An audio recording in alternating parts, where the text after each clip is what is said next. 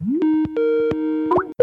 I have a question real quick. Since last time we recorded, like ASMR has become like a really big thing. So if I eat tortilla chips directly into the mic, is that going to help your views? It's gonna fucking suck. Well, I won't mince words. Yes.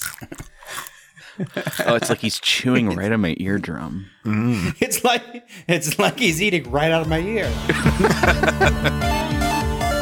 name is Mr. Sour Pickle. They are the visionaries. Grappling Hook. Unlock your It's all about helping people. Blow up with people. You're getting on my nerves, horse. We can't ever go back to Arizona. My name is Rubik. How did JFK get my spaghetti video? To help them fight Mondragor. Hey, everybody. Okay, welcome back. It's Saturday Morning Tuesdays. It's the adult podcast about children's cartoons. My name is Andy. My name is Austin. Great. And I'm Okay, well, Rory. wow. Boy.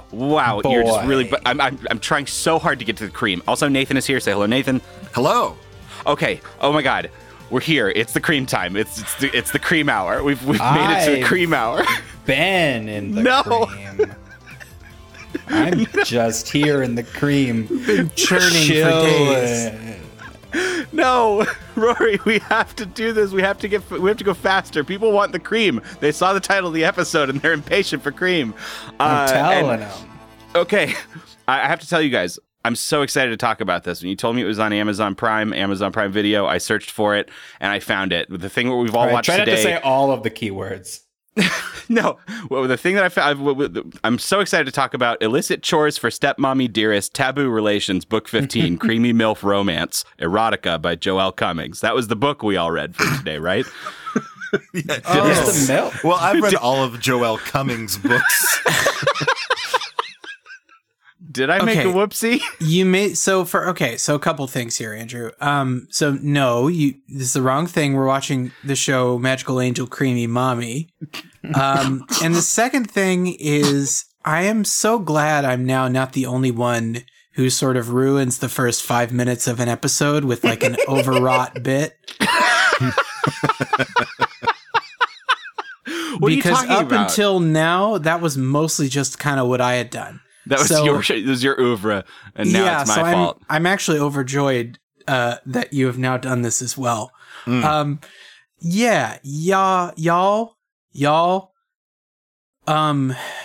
Creamy Mommy. Wow, you're going so slow, and I really need to get to the cream faster. Just relax in the cream, baby. Okay. To bring the pace up and the energy up, I'm going to make a deep proclamation right now. I want you to tell me How everything. far off the rails are we when the guest takes over? Well, this is my 7th appearance on Saturday Morning Tuesdays. Wow, and this that's is true. the 10th show that you've made me watch. And I am prepared Nobody's now counting, though. and right That's here right. to say that I believe that Magical Angel Creamy Mommy is the best program you've ever had me watch. Hell yeah, that's what I coming love out to hear. swinging. So all That's you what I deep love to listeners, hear. you know this means something. You're in for a treat, for a creamy treat. All right, real talk. Now that we're deep in the cream, we'll do this more Rory style. We'll do this episode a little more Rory style. We're all just cats bathing in an oversized bowl of cream. Hey, no. That's not. You can't. I never said I was a cat, dog. Okay, that Just is chilling. yeah. All right, Just we're chilling. just in cream. chilling in cream. You We got to the cream. This is you just got handed your butt about overwrought themes. You gotta just keep it low key, my guy. We're just hanging in cream. Just 4 boys in a tub of cream, and that's it. Well, start and finish. I want to at least point out right now that this episode is bound to have the highest CPM rating, and I don't mean clicks per minute. I do mean creams per minute. We're going to say the word cream a lot. Definitely creams per minute. Yeah. It's going to come up a lot. There's a lot of cream here, and this you may have already kind of gotten the vibe. If you're in the car with your kids, First of all, you fucked up. Second of all, we picked this show entirely because of its name, and anything else is an accident. We're watching Magical Angel Creamy Mommy. So let's back up to the start. Let's go to the origin story movie of this happening. We're in the middle of our magical girl arc.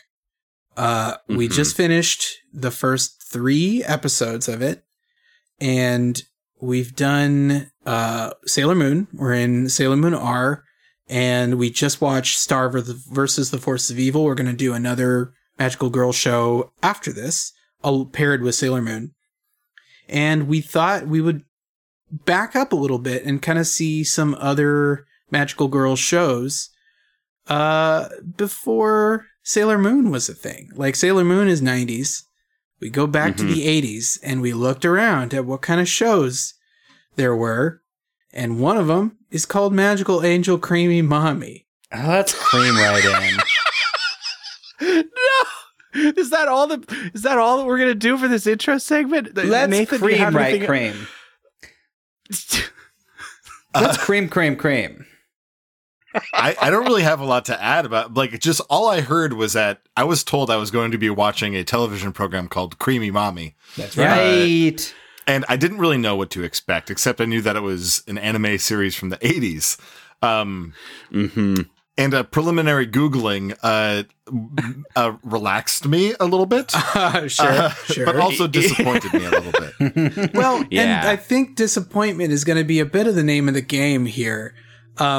Or at least I would say a leveling expectations, because, boy, there's almost no content that can really match a title like Creamy Mommy. Yeah, there's basically, I'm sorry to say this and to spoil the rest of the podcast, there's no cream. No, I don't think we see any cream on screen. No, we actually do. We do. In the second episode, Mom and Dad are at the cream store, and he says, "Pass me that cream."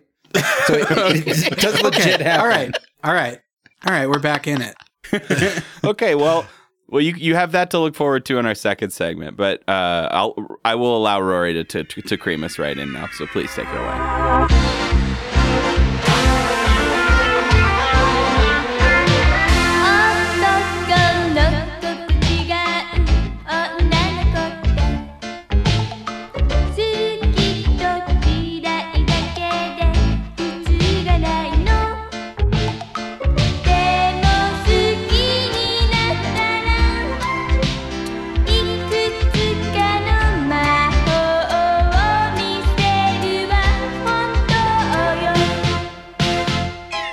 The first episode of Magical Angel Creamy Mommy is called The Ship of Feather. One day, Yu Morisawa sees a strange flying ship and decides to follow it. 2 cat-like aliens named Nega and Poji invite her inside the ship, where she meets Pino, a friendly alien who says Yu helped him find his way to Featherstar. He rewards her by offering her a magic compact for an entire year, after which Pino will come get it back. It's mostly all just the spaceship part of this episode. There's a lot to kind of cover before and after. I liked the first little opening montage of this quite a bit. I've sang my praises of this art style in the past. The like early 80s anime is up there for me. It's and right away we get a pretty strong sense of who Yu is. Her parents are downstairs working in the cream store. It's a crepe shop. Yeah, it's a creperie. Well, we've never seen any mention of crepes. We've seen the CREAP. Like, there's a creap. So creap. Yeah. Yeah, exactly. We assume crepes happen inside this store. But they've certainly mentioned the cream, and I've heard no mention of the crepe. So just for the record, Mom and Dad are downstairs. Go ahead, I don't mean to interrupt, but they talk about a cinnamon crepe in the first part where they're at the store. Okay. Oh, someone's getting blown up. Sorry, but like one of my notes I took was, fuck, now I really want a cinnamon crepe. So don't harsh my vibe, Rory, my cinnamon crepe vibes. Well, whether the indeterminate store sells crepes or just cream. Just bowls of cream. You was upstairs screwing around. She's got a jar of frogs for no reason. And I love it. I love that she's just got a jar of frogs. And her parents are calling her to come help. And I thought we were getting this sort of Sailor Moon-y type where she's sort of in her absent-minded, goofball, aloof, her own little world. And then when she starts leaving the house, it's pretty abundantly clear that she heard him calling the whole time and is just trying to fuck off before she has to go to work.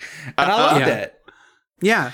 Well, and not only is she fucking off, she steals her dad's future cycle. Oh, what do they call it? It's a power stick, I think. It's a roller stick. Roller stick. Yeah. But it just drags you on your rollerblades around town. Yeah.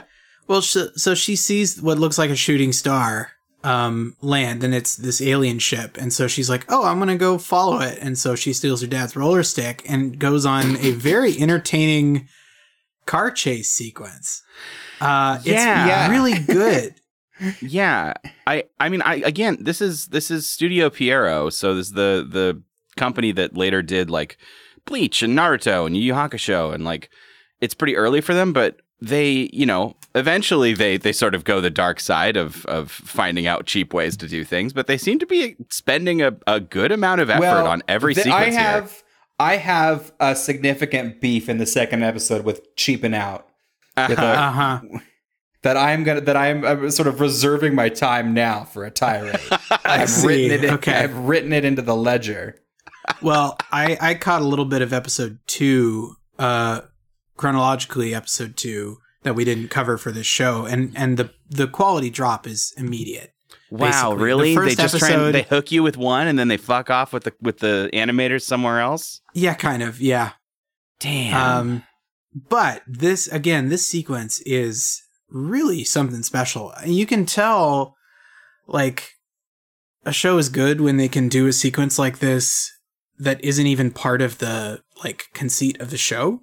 Like, it's just it's in there for fun. Right. It's just there for fun, and they do it really well. There's a cool moment, this, like, physical comedy bit where the sort of the expectant hunk of the show, who is Toshio. Oh, you mean Toshio? Toshio is trying to chase after the hunk Primus. Yes. He's trying to chase after you because his parents or her parents want him to go bring her back. And he grabs a bike out from a delivery guy who's like about to sit on the bike. It's really funny. Yeah, and he steals the bike, and then this delivery guy sort of goes through very sort of, I don't know, Buster Keaton style. I don't know, like miming the sort of motions he would be doing to sit on a bike if it was underneath him. And it is not. And it's just, it's incredibly well done. It's very also fun. There's a cop giving a lady a ticket. And as they speed by him down the hill at insane speeds, like this whole thing, the farce of the chase feels a little bit unrealistic, but they actually are clearly going, high speed chase. Yeah. Speeds. Yeah. And so a cop gets involved, and he, in his haste to get on the tail, accidentally gets on this poor lady's scooter. And he doesn't have a police siren, so he has to make his own with his voice. And so he starts doing a like, wee-oh.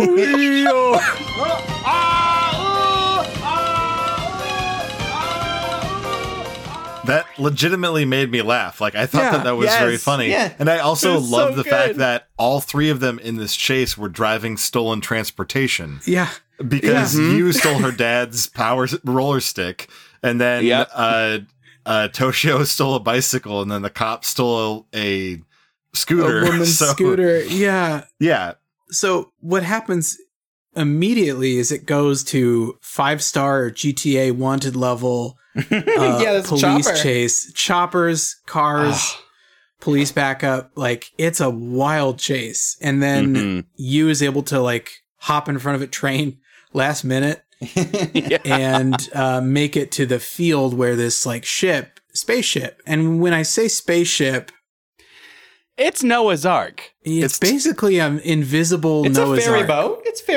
It's T-Mobile's Noah's Ark. Yeah, it's very, very pink. They should get sued. I think they have a trademark on that pink, purple, magenta situation. This was the moment also that I wrote in my notes, okay, 8 minutes in, and I feel like this might be the best thing that you've had me watch ever. Because at this point, like, I'm excited about the chase. It's got cinematic qualities. We've got initial characters that are clearly established. We feel for the main character and what she's up to and what she's doing. Plus, I'm excited because she's driving the roller stick, and I own a one wheel, and as a fan of electric single wheel transportation, I'm like, this is content for me. I can relate to this. Would you say that you've made your whole personality about it? Entirely about it. Just like the father, I related with the dad more than anybody because he was like, my child took my toy away from me, and this is why I haven't had children, because I don't want that to happen to me. Nathan, by the way, I wanted to compliment you on your t-shirt, Ask Me About My One Wheel. Thank you. That is the biggest. I got that right when the pandemic started, and like, just nobody's asking me about my one wheel. So fucked. Okay, so in this magic ship, two little alien cats have I guess fallen out of the ship or left the ship. I think they crept out. I think they're like a landing party. Yeah, they don't seem like lost. They take you back into the ship, right? So right, yeah, exactly. Yeah. They have a little they can talk, and they're very cute and fun. It's a very cool little. The introduction is fun. At first, we see just kind of these spooky glowing balls in the park, sort of trying to suss out what's going on with this, this cat. I thought it was a great opening scene for them. They do wind up being kind of just, well, they're like cute mascot characters. Mascot characters. They're plot delivery vehicles at times. A little bit. I mean, you can tell like this is clearly a trope. I mean, obviously, years later we see Sailor Moon has Luna. Like the like talking cat who guides you is clearly well established at this point. Well, Sailor Moon gets a second talking cat too. So it's like yes. It's not. Man, where is that second cat? We haven't seen Artemis in like a minute. Anyway. Since there were two of these like alien cats, like I really thought that they were going a Noah's Ark route because I was like, there's two cats. There's going to be two of everything else inside. No, it's just full of fuck fairies.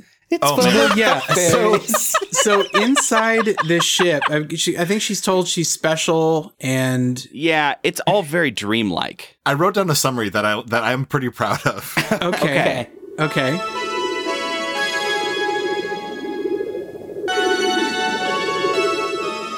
Okay, so she phases into the holographic ship, and for a second, shit's like Tron.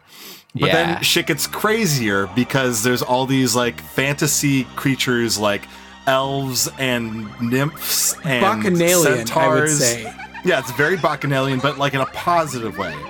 But then all of a sudden she gets a weapon and there's monster fish and she fights the fish. Then they kind of turns into skeletons. Then she stabs a dragon in the stomach and steals a drop of its blood.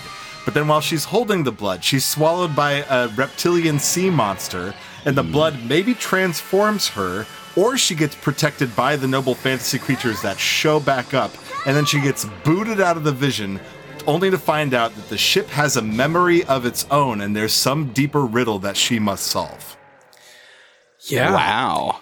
It's a great use of a magical dreamlike sort of fairy kingdom. I really dug it. But to cut back to the outside the ship for a minute, there again, I really liked the introduction of the ship where the cats seem very friendly and inquisitive, and then when they find out she can see their ship, they basically alien abduct her. It's pretty spooky for a second until we get into the kind of fun fairy tale ship. Yeah. I didn't know how to feel like during any of the entire sequence, which was kind of fun. Now, Nathan, I want to dock you points because you did not mention the boobas. Oh, hashtag free the nipple. Hashtag mommy milkers, which I think has been trending on Twitter lately. Probably, I don't really know why. I don't know what happened with mommy milky. You're just the mommy messenger. milker. Is that what you're saying? I'm just the messenger. The internet thinks mommy milky is a funny joke right now. I could blame Game Grumps or I could blame Resident Evil. I'm not really sure which one it is, but boobies. There were boobs in this show. Oh, that happened because a politician accidentally tweeted "Mommy Milky," and then took it down. But people capture everything, so like you can't do anything and have it not be seen. So then it just became a thing to taunt this guy who clearly has a kink, which is like cool. I mean, whatever, man. I'm not going to yuck your yum, but that's where that came from. Okay. Oh my god. Well. But yeah, so yeah, we have this bacchanalian scene of naked fairies. Yeah. And like satyrs and pixies and it's like very rad and pagan and kind of fun. And I do like that because it does at the beginning, it does feel very Noah's Ark-y, like sort of Judeo-Christian, and then it goes pagan. And then I didn't have that vibe. I just thought it looked like a boat. I didn't go into a Noah's Ark right. I don't think that it was something about how big it was and the shape it was. I think sort of I have like big visual boats memories. Are arcs, and I won't be convinced otherwise. You guys hear about Noah's Ark that blocked the Suez Canal? Take me to your Noah. Take me to the Noah of this ark. Well, and then it's interesting because then she meets Pino, who feels a little more like a traditional cartoon alien. It's kind of like the Great Gazoo. Yeah, a little bit. And except he's creepy as fuck because he puts fingers on the mouths of children when they're born. Yeah. But that again is very fairy tale-ish. Like it is. Yeah, that's the folklore thing that kind of came in that took me off guard. Was that like it was like he explains that everybody used to know about Featherstar, the ship or something, and then we forget and we put our fingers on your mouths when you're born to tell you not to talk about it. And that's why you get the little divot under your nose, the little dent between your mouth and nose. That's where we put our fingers on you to say not to talk about it. I'm about to go into some like dorky Arthurian shit. But so one of the like big curses of the Fairy King is this ball that happens every night. It sort of invades your dreams and you never sleep well. And you also are cursed to never speak about it. It's pretty spooky. It's like you can't ever tell anybody about this, like, you know, the reason you're slowly being driven mad by this monster man who has cursed you to never speak his name. That's spooky as shit. Yeah. So it's kind of like a similar. I like that. I like the vibe of like it's some sort of magic spell that makes children not able to talk of the fairy ship. Yeah, but I guess you is special. It's unclear exactly why, and she has somehow done a service by leading Pino back to Featherstar. Yeah, this part is really hand waved. It is hand waved. I think the belly of the ship was somehow closed off, or because she takes this sort of drop of dragon's blood into the heart of the boat. It's all kind of surreal and hard to logic, but that's sort of, if you're watching it, it makes a sort of, visual sense. Yeah. Well, the best part is the end result. The end result is Pino is like, okay, you did us a solid, so we're going to do you a solid. So we decided to give you powers. Yes. You're going to have some cool powers.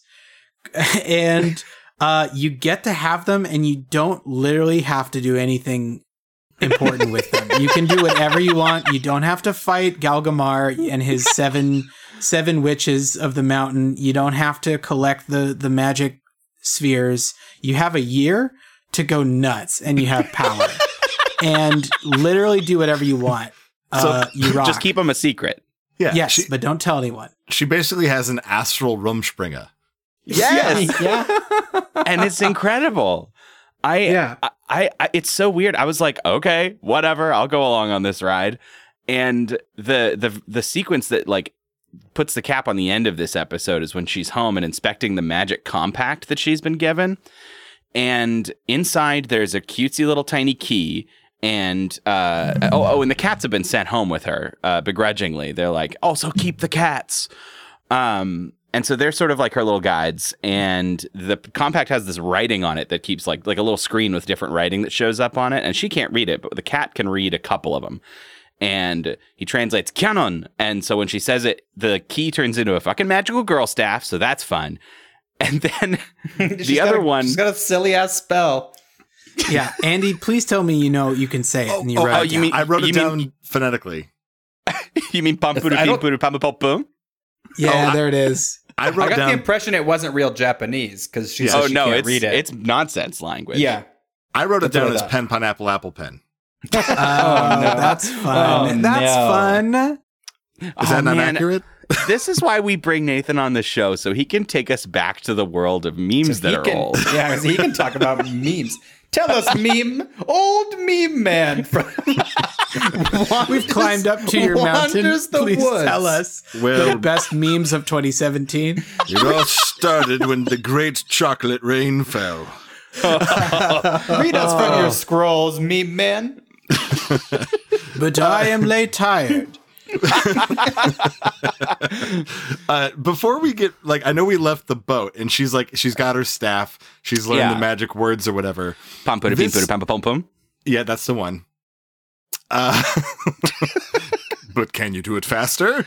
No, I can't. I can't. No. Actually. Okay. All right. Turns out I can't. Really embarrassed yourself. So I'm a big Lost apologist. Me and fellow guest Allison Lures are both big fans of Lost. And Yeah. I felt for a moment when we were on the ship, I was like, oh shit, everything's connected. They're all There's dead. These deep shut up. There's these deep universal riddles. Like when they were just like, oh, the boat has a memory and there's a riddle that must be solved. I was just like, shit, are we going to get into some episodic deep mystery? She's got to figure out what it means and what this is or whatever. And then as soon as they left the boat, I was like, oh no, she's just got fun secret powers and 2 cats. And that's what the show is going to be. It's just as simple as that. But for a second, I was so excited for it to be so much more. I was like, oh shit, is this anime The Expanse? Is this my new Game of Thrones? But it wasn't. Fucking Amazon's because you watched Game of Thrones, we recommend Magical Angel Creamy Mommy. Yeah, but I was excited about that, and I was really hoping that there would be more. I mean, we only watched the 2 episodes, but I was like, oh shit, what's going to happen when we learn more about Pino in the ship? I don't want to call him that, but I will. And the ship and these secrets or whatever. But yeah, it became very obvious very quickly that it was going to shrink back down. But in the back of my mind, the whole time I was watching, I was like, there's so much more going on that she just doesn't care about because she's 10. Right. Yep. Totally. And it's wonderful. Yeah. My favorite bit is right at the end when she's trying to figure out how to activate her special powers. She's got this baton and she learns the key, the activation phrase to Manchurian Candidate herself into, something. And she... One more time? No. I won't. I'm not going to indulge you making fun of the things that come out of my mouth. Not anymore. Not while we're in the cream. This is a cream of safety. And she holds up her magical staff and she says the thing and nothing happens. You're being mean in the cream. This is supposed to be nice. This is nice cream. And the cats are like, you're not doing it right. You're not holding it right. And so she's like, okay, well, how about this? And she 0 to 60s it. Her first attempt was holding it and saying it. And her second one is a whole baton twirling drum major TikTok dance that ends in a dope pose. And they're like, now you did it right. Well, and then she transforms. And I mean, I've told somebody before, maybe you're just not holding it right. They change their grip and a lot of things happen. Sure. Sure. And then it's a creamy mommy. We have to stop doing a podcast. Oh, can I tell you guys a fun factoid that I learned when I was looking up stuff about this show? It never had an English localization like a dub, but I want to stop Harmony... you for just a second, Andy. Oh my God, why? I just want to make sure we're all on the same page. you've just promised this fact is going to be fun. It is fun. Okay, continue. It's very fun. Okay. Here's my fact is Harmony Gold, if you remember, the company behind the Robotech thing, they were planning to make an English dub of this, but they were going to change the name. And the name was going to be Pretty Creamy, the Perfect Pop Star. No. No. No, what? No. No. She's pretty creamy. I mean, Pretty Creamy Cox is my drag name, so Oh, fun. sorry. Okay. Before we end out in this episode, we have to just sort of clarify what actually she transforms into. Please do. And the titular creamy mommy. I don't know if we can say that. When she does peperu, when she does that kind of thing, she just becomes an adult woman with purple hair and adult. makeup. I'd say older teen. I had her pegged at about 15, 16, yeah. Yeah. Well, I don't know. It seems to indicate that she becomes a woman. Of age. I mean, it appears does. that she has bypassed puberty. all right, but the people indicating that she's a woman are talent scouts trying to get her in to be a pop idol. So yeah. Well, and also I think she's 16. There's an important thing to address that we kind of bypassed earlier. Is that like the two like young male auxiliary characters are Toshio and Midori-san. Yeah. And like Midori has a big crush on her. He also has a real glandular problem if he's also her age, because he's a very puffed large, up like the Stay Puft Marshmallow Man. He's a very large boy. And like But he also, Toshio's, I like this. We skipped over the scene in the chase where he bulldozes her through a car, and Toshio's like, "Wow, you're pretty strong." yeah. So like in the younger form, like Midori's got a crush on her. And then in the older form, which we'll learn about in the next episode more so, then like Toshio's got a thing for her. So it's like a real conundrum because like different possible romantic issues and etc. Yeah, and you is into Toshio, but Toshio's into Creamy Mommy.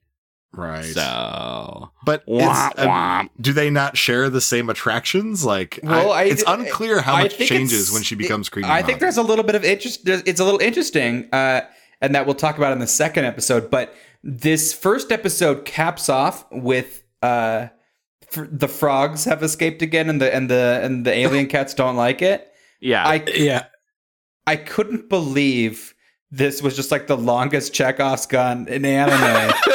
That like they brought the frogs back.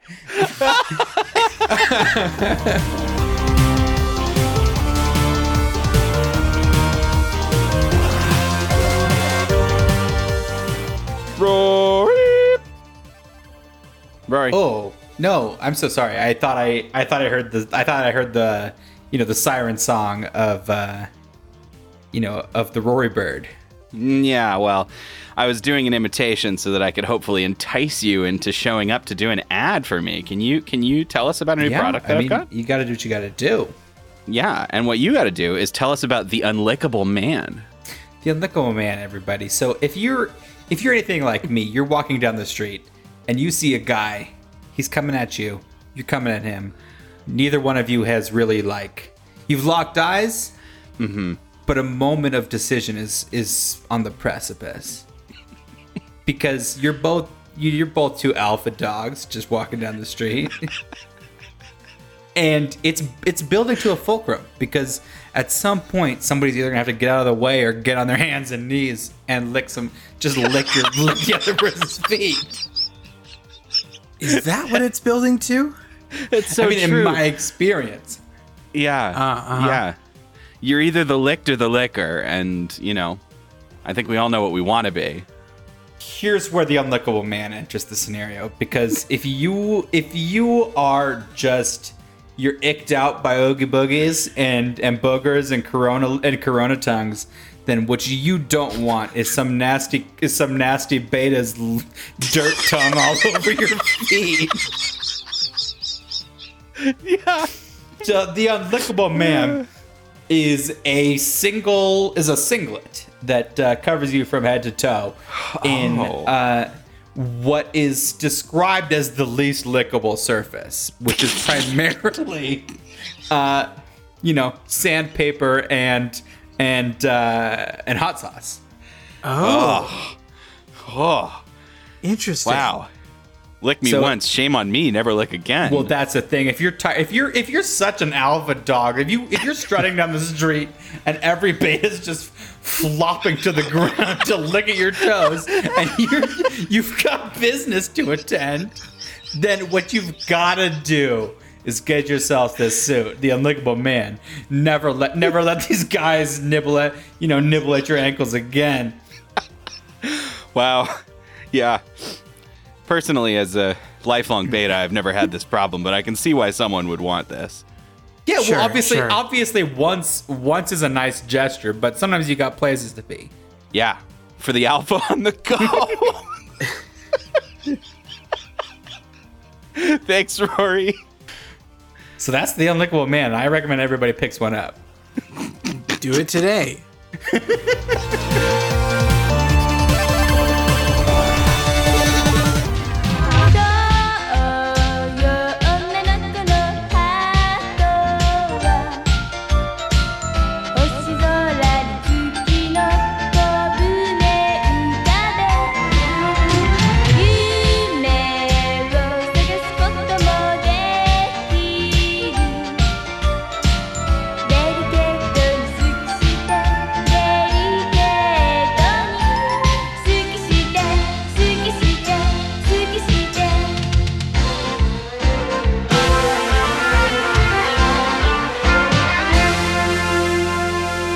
All right, everybody, we're back in the cream.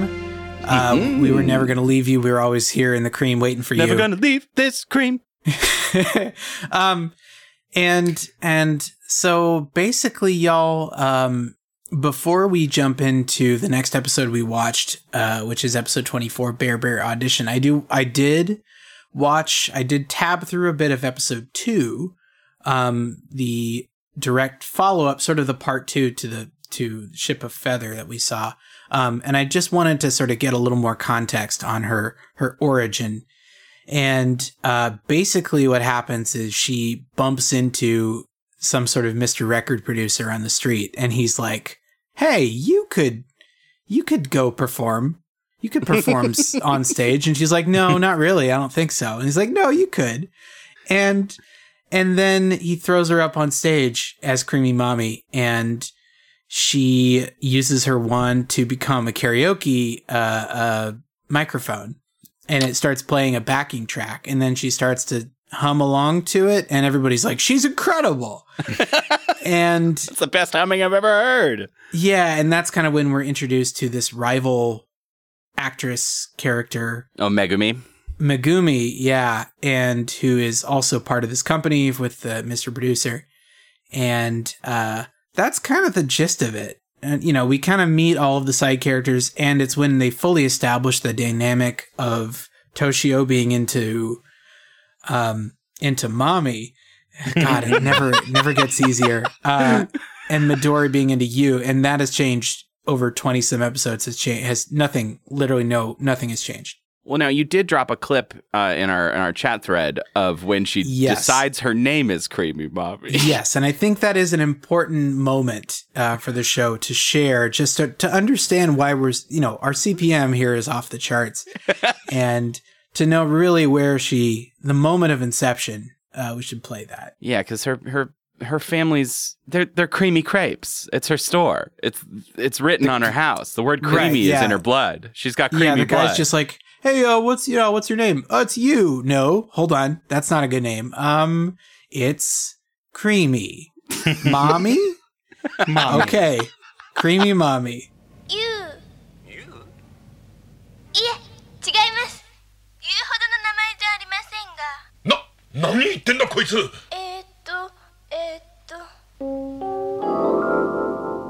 クリーミーマミです。 Oh God.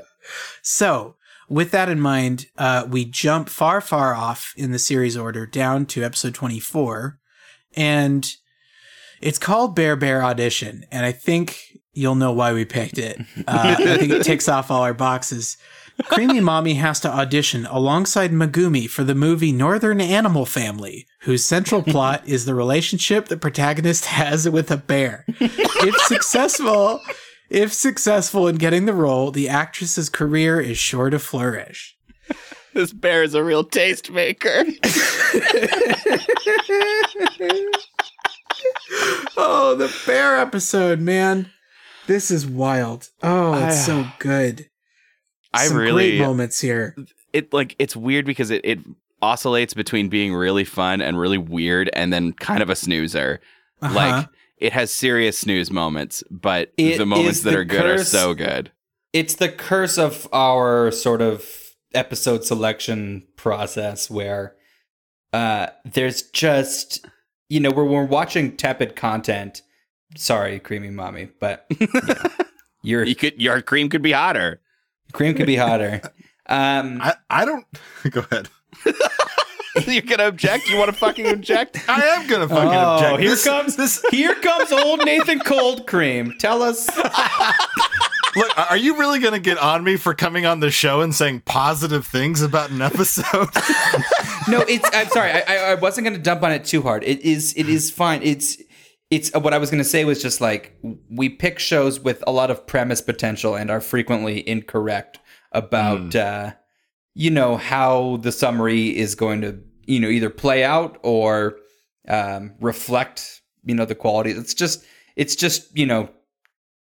spaghetti on the wall. Yeah, that's it's true. Tough to know. And I feel like this episode is probably not emblematic of most of the episodes of the show. However, what this episode is Japanese Old Yeller. It's so very much yes. I'll talk about it more as we go.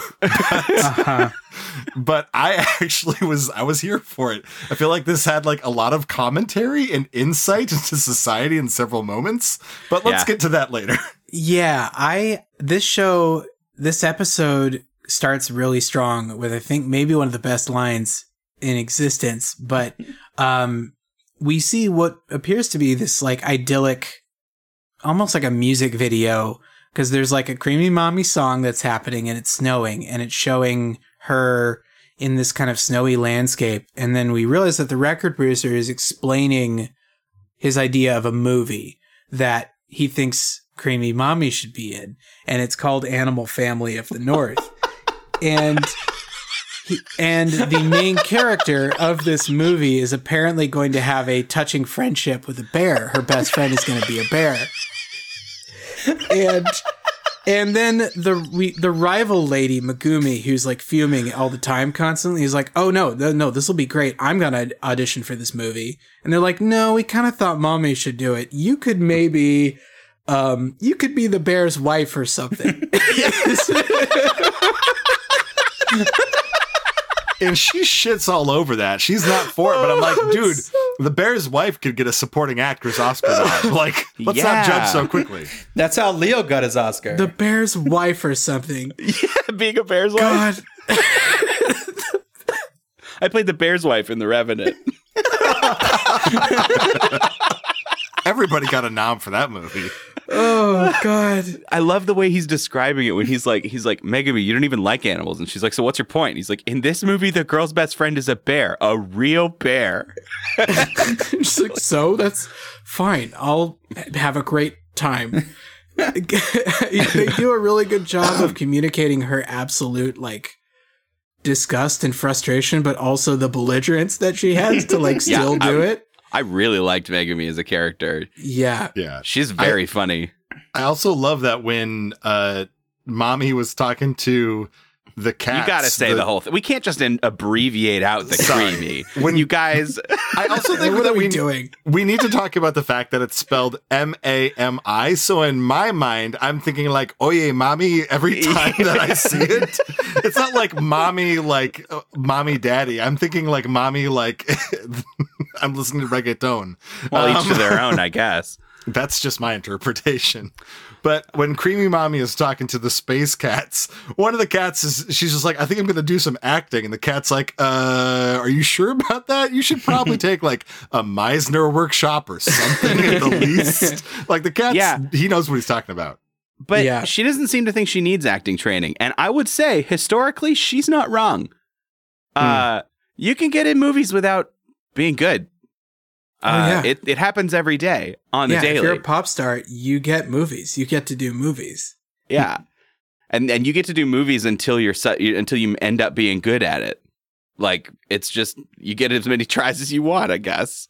Yeah. Now, we have to talk about the audition. Yes. This is pretty much the biggest focus. This is really the only important thing I want to talk about in the rest of the episode is this audition process, because first of all like 8 or 9 of these women now don't call them women. Okay. It's hard to tell. It's anime, it's hard to tell. I'm positive they're all teen models. Yeah, okay. But they're all in bikinis. Yeah. They're in swimsuits for this Northern Bear audition. And they do comment on it, thankfully. They're like, do we have to be in this? Like, oh, yeah, no, it's all the male judges think it's super important. God damn it. The first test is, all right, ladies, brush this cow. Here's a cow. Here's a dairy cow. Here's a brush. Go to town. It's so weird. And there's an audience here. It's like, this is fucking reality TV. It's like that literal reality show where they were trying to cast the next Elle for Legally Blonde the musical, except weirder and with barnyard animals.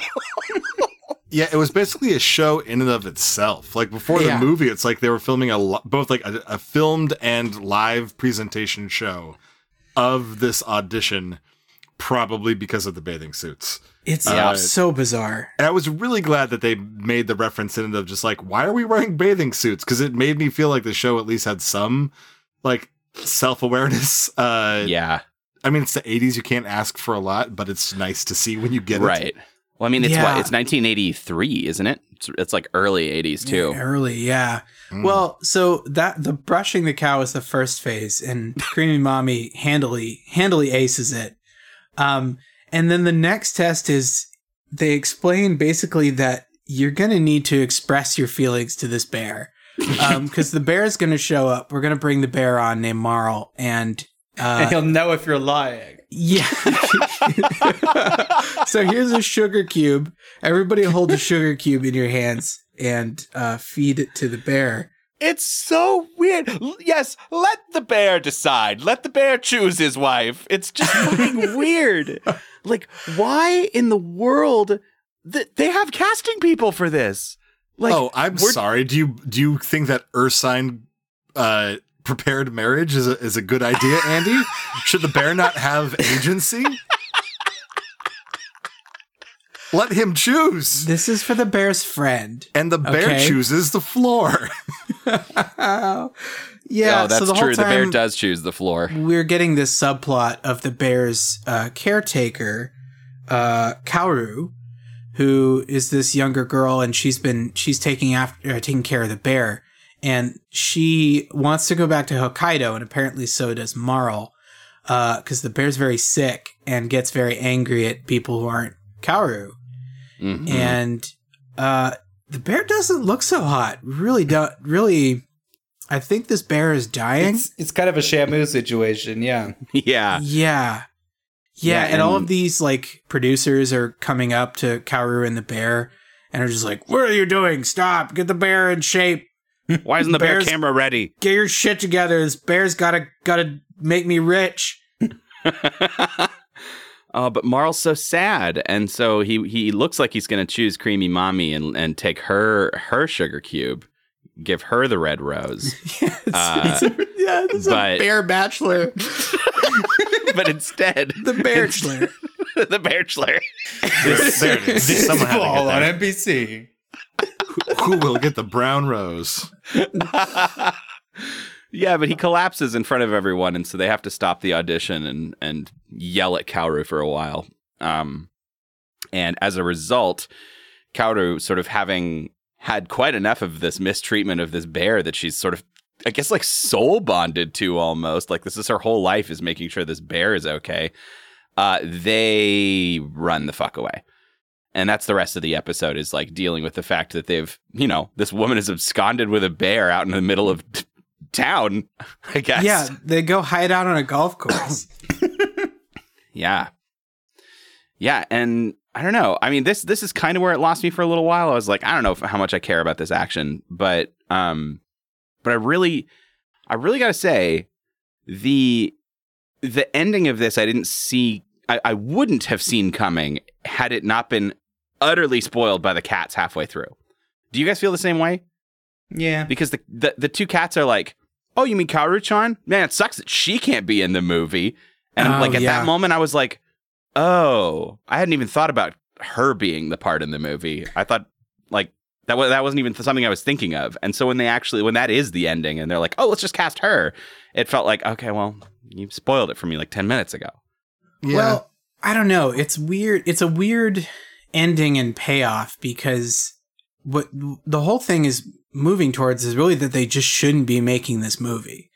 Like, and this bear is very sick and needs to go to a bear hospital. And Well, yeah, it's the air of truth of it is like, this girl has devoted her whole life to like training and caring for this bear, and then these producers have this odd assumption that everybody wants to be in the movies. Mm-hmm. right. And there's like, hey, here's a great idea. Why don't you be in the movie? Because No, I don't want this bear to die. Well, and that's the thing too, is that even when they give the bear, because she's trying to escape through the golf course, and they finally are just like, okay, we're going to give the bear permission to go to Hokkaido. The bear's like still so unwell that it can't really even get up and get to Hokkaido and keep on walking. And also I'm just like, why are we making I don't know where this takes place, and I don't know a ton about Japanese geography, but I'm like, can we put the bear in the little tiny Power Wheels that the producer with the gun is riding around in? Like, give the bear a ride if you really want him to be in your movie. That was the part where like, I was like, this is deeply sad, because it's not really about like who gets this part, and that was still like the plot line, but I'm like, you guys wrote a much more interesting and a much sadder plot about this incredibly unwell bear and the fact that it's so depressed and sad. Yeah, and I thought the producer at the end, who instead of his big idea is that, oh, Kaoru-chan should be in the movie, in this Northern Animal Family movie, I thought, oh no, this is the new story. That's what I thought he was going to say, was like, this is what the new story should be about, is what story has just happened right now. But no, and also it's worth noting that Creamy Mommy herself did not have any sort of agency in this plot whatsoever. No, she didn't really do anything. That's right. She didn't affect anything. Yeah, it's the sort of downfall of a show that's premise is that you get to have fun for a year as Creamy Mommy. Like, she is completely directionless. She's just having fun as Creamy Mommy. And it sort of takes all the other characters in the show to drive the action. And I think that's pretty consistent across the episodes. Yeah. Yeah, it's funny because I think in some ways, I think that's a strength of the show, or at least a strength for me to see something different, right? It did not have any pressure and not have any sort of like stakes is kind of liberating, and is kind of like, oh, this could be fun. They can kind of do whatever they want. But then in reality, it might not always work. Yeah, it's on the cusp of really punching into that, humdrum life. That's kind of interesting. Like when you get to see somebody just sort of deeply outside of any sort of plot convention. But isn't that the life of a 10-year-old? Like, 10-year-olds don't have these like crazy plot-driven lives. Like, they just want to do fun things. Mm-hmm. But the show keeps sort of building itself around a narrative. It keeps sculpting a pretty basic TV plot. Yeah. I'm going to mention that on Wikipedia, we didn't see this character at all, but on Wikipedia it does say, in addition, she must fight against Snake Joe, a shady character from the rival LP Productions who's always trying to steal her away. So every now and again, there's a man named Snake Joe who kidnaps her and sort of forces some stakes in there. Some snakes. Some snakes. Raise the snakes. I'm here to raise the snakes. Also, before we get away from the plot of this, part of the resolution of it that was just like, oh God, this is horrible, was that the producer at the end is like, okay, we'll let the bear go back to Hokkaido, but then we'll film, and I'm sure that we can give it one day off a week and like New Year's. And I'll give you holidays and New Year's. It was a true win for the bear union. Yeah, it was supposed to be a joke, but I'm like, let's get some fucking bear labor laws up in here. Like, this isn't okay. Seriously. Yeah, it's like this grand victory that he gets a day off and holidays. Like, God. And then as like a fun, sick. like, yay, we've all come, we've all had a good time here today. Kaoru, the one producer, maybe another producer, Creamy Mommy, and the bear all ride off across the golf course in the same golf cart. And, okay, we did it. Yep. We got there. The end was nice, I guess, with that. Until that bear does kill somebody, and then it's, Yeah, well, then Kaoru will be long gone.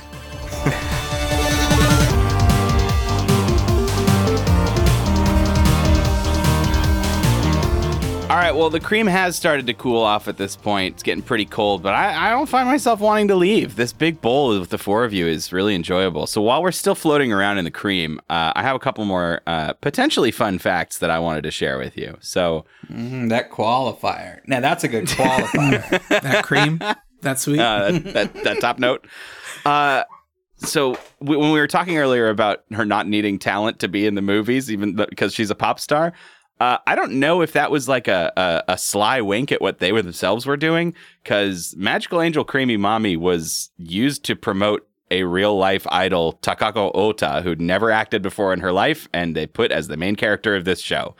Oh, I like Austin I watched the second episode, but I felt like he wanted points when he brought it up, so I didn't. You didn't step on it. Didn't mention it. So I have seen 3 episodes as well. It's so close to be. It's like there's a lot of this self-awareness that's present, but when the plot doesn't reflect it, it's hard to tell how. Like, who's smart and how smart are they, and how far down the rabbit hole does it go? Yeah, I just think it's interesting. Like, she was just like somebody that they were trying to make a pop star, and so they gave her this anime to do. Which I guess it worked. She's still very popular, I guess. Or at least moderately popular. I'm mostly confused because in the second episode with the Lalas, like, if you have a legit pop star, why don't they sing a song? Well, maybe she does more later. I don't know. I can't speak to it because I haven't seen more Mommy. No, none of that cream. Yeah, I assume over time she actually learns lyrics to songs and then she can sing them. I think That's the a power that explanation she in gets from episode the 2, she doesn't have lyrics because she doesn't know any songs, and so she just kind of sort of hums to some backing karaoke tracks. But yeah, it is interesting in the entire to put it in a magical girl world. You can definitely see a lot of these tropes and a lot of these things evolve, and you can really see. I'm forgetting her name, who created Sailor Moon. Oh, I forget her name too. You can see her like definitely build on these things and bring it up, bring it to the next level and have it mean something. Yeah. Because right now it doesn't mean much. It's bubblegum. It's bubblegum sugar candy. And it's fun, but it doesn't mean anything yet. They don't really have the courage to, or I guess, I don't know if it's even the right tone to actually discuss more complicated topics. Right. That's not what the show's trying to do. Right, no. My other little fact I wanted to tell you guys is that there was another show that came out right before this that had a very similar premise, with sort of transformed to get older thing, except she got way older. She's like a very little kid and she turns into a full-on adult. It's called Magical Princess Minky Momo. And And I guess somebody realized the premises were similar, or they were both kind of popular because they made a crossover short movie called Long Goodbye, Magical Angel Creamy Mommy versus Magical Princess Minky Momo Decisive Theatrical Battle. Oh, wow. And now I want to watch it real bad. I do too. But no, we got to stop. We've had enough cream. Have we? Yeah. I want to poll the room. Wait. Have we had enough cream? Not yet. Let's watch it rise to the top, and let's get the final little cream on top from Nathan. Mm-hmm. Yeah. So I mentioned earlier that this may be my favorite of the shows that you've made me watch, and that does feel like a strong statement, though going up against Kid Video and Ace Ventura and Maxie's World. And Mask? Didn't we do the Mask with you? Mask, Dumb and Dumber, Fish Police, Galaxy High, you name it. Oh, I'm surprised Galaxy High doesn't take the seat. I quite enjoyed Galaxy High. I did only watch, I think one episode the whole of pod. that. Yeah. I think the whole pod's pro Galaxy High. Mm-hmm. But I think what I liked about the show and why it stood out to me was the things that it was happening in the show despite what the show really was or what the show wanted to be. Totally, In the 100%. first one, I'm just like, oh, there's all this like deep mythology that they're hinting at. And I'm just like, oh, I want more of that. That's great.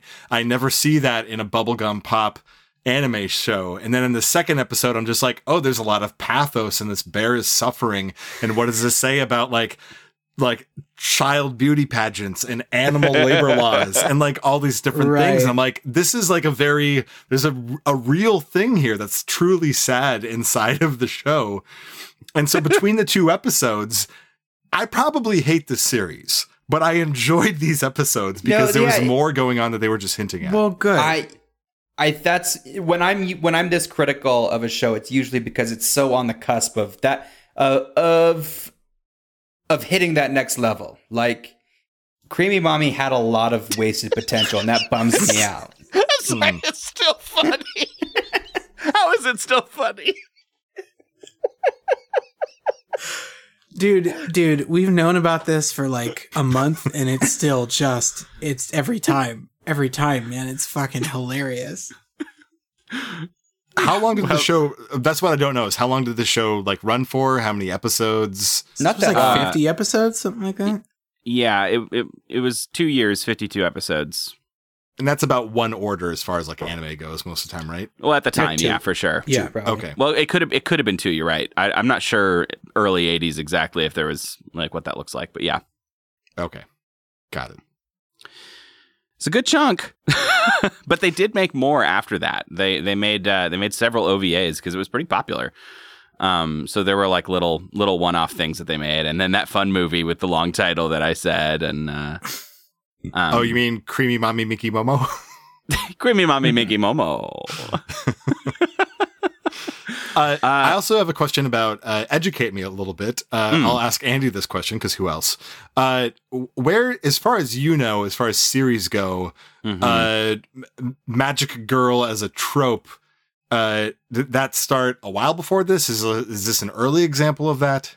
I think that it's probably an early example. I think that the technical history you could trace all the way back to the 50s, but that's sort of like where it sort of goes, you know, it's like where elements come from, but nothing in the 50s like looks like what you would consider a Magical Girl show to look like.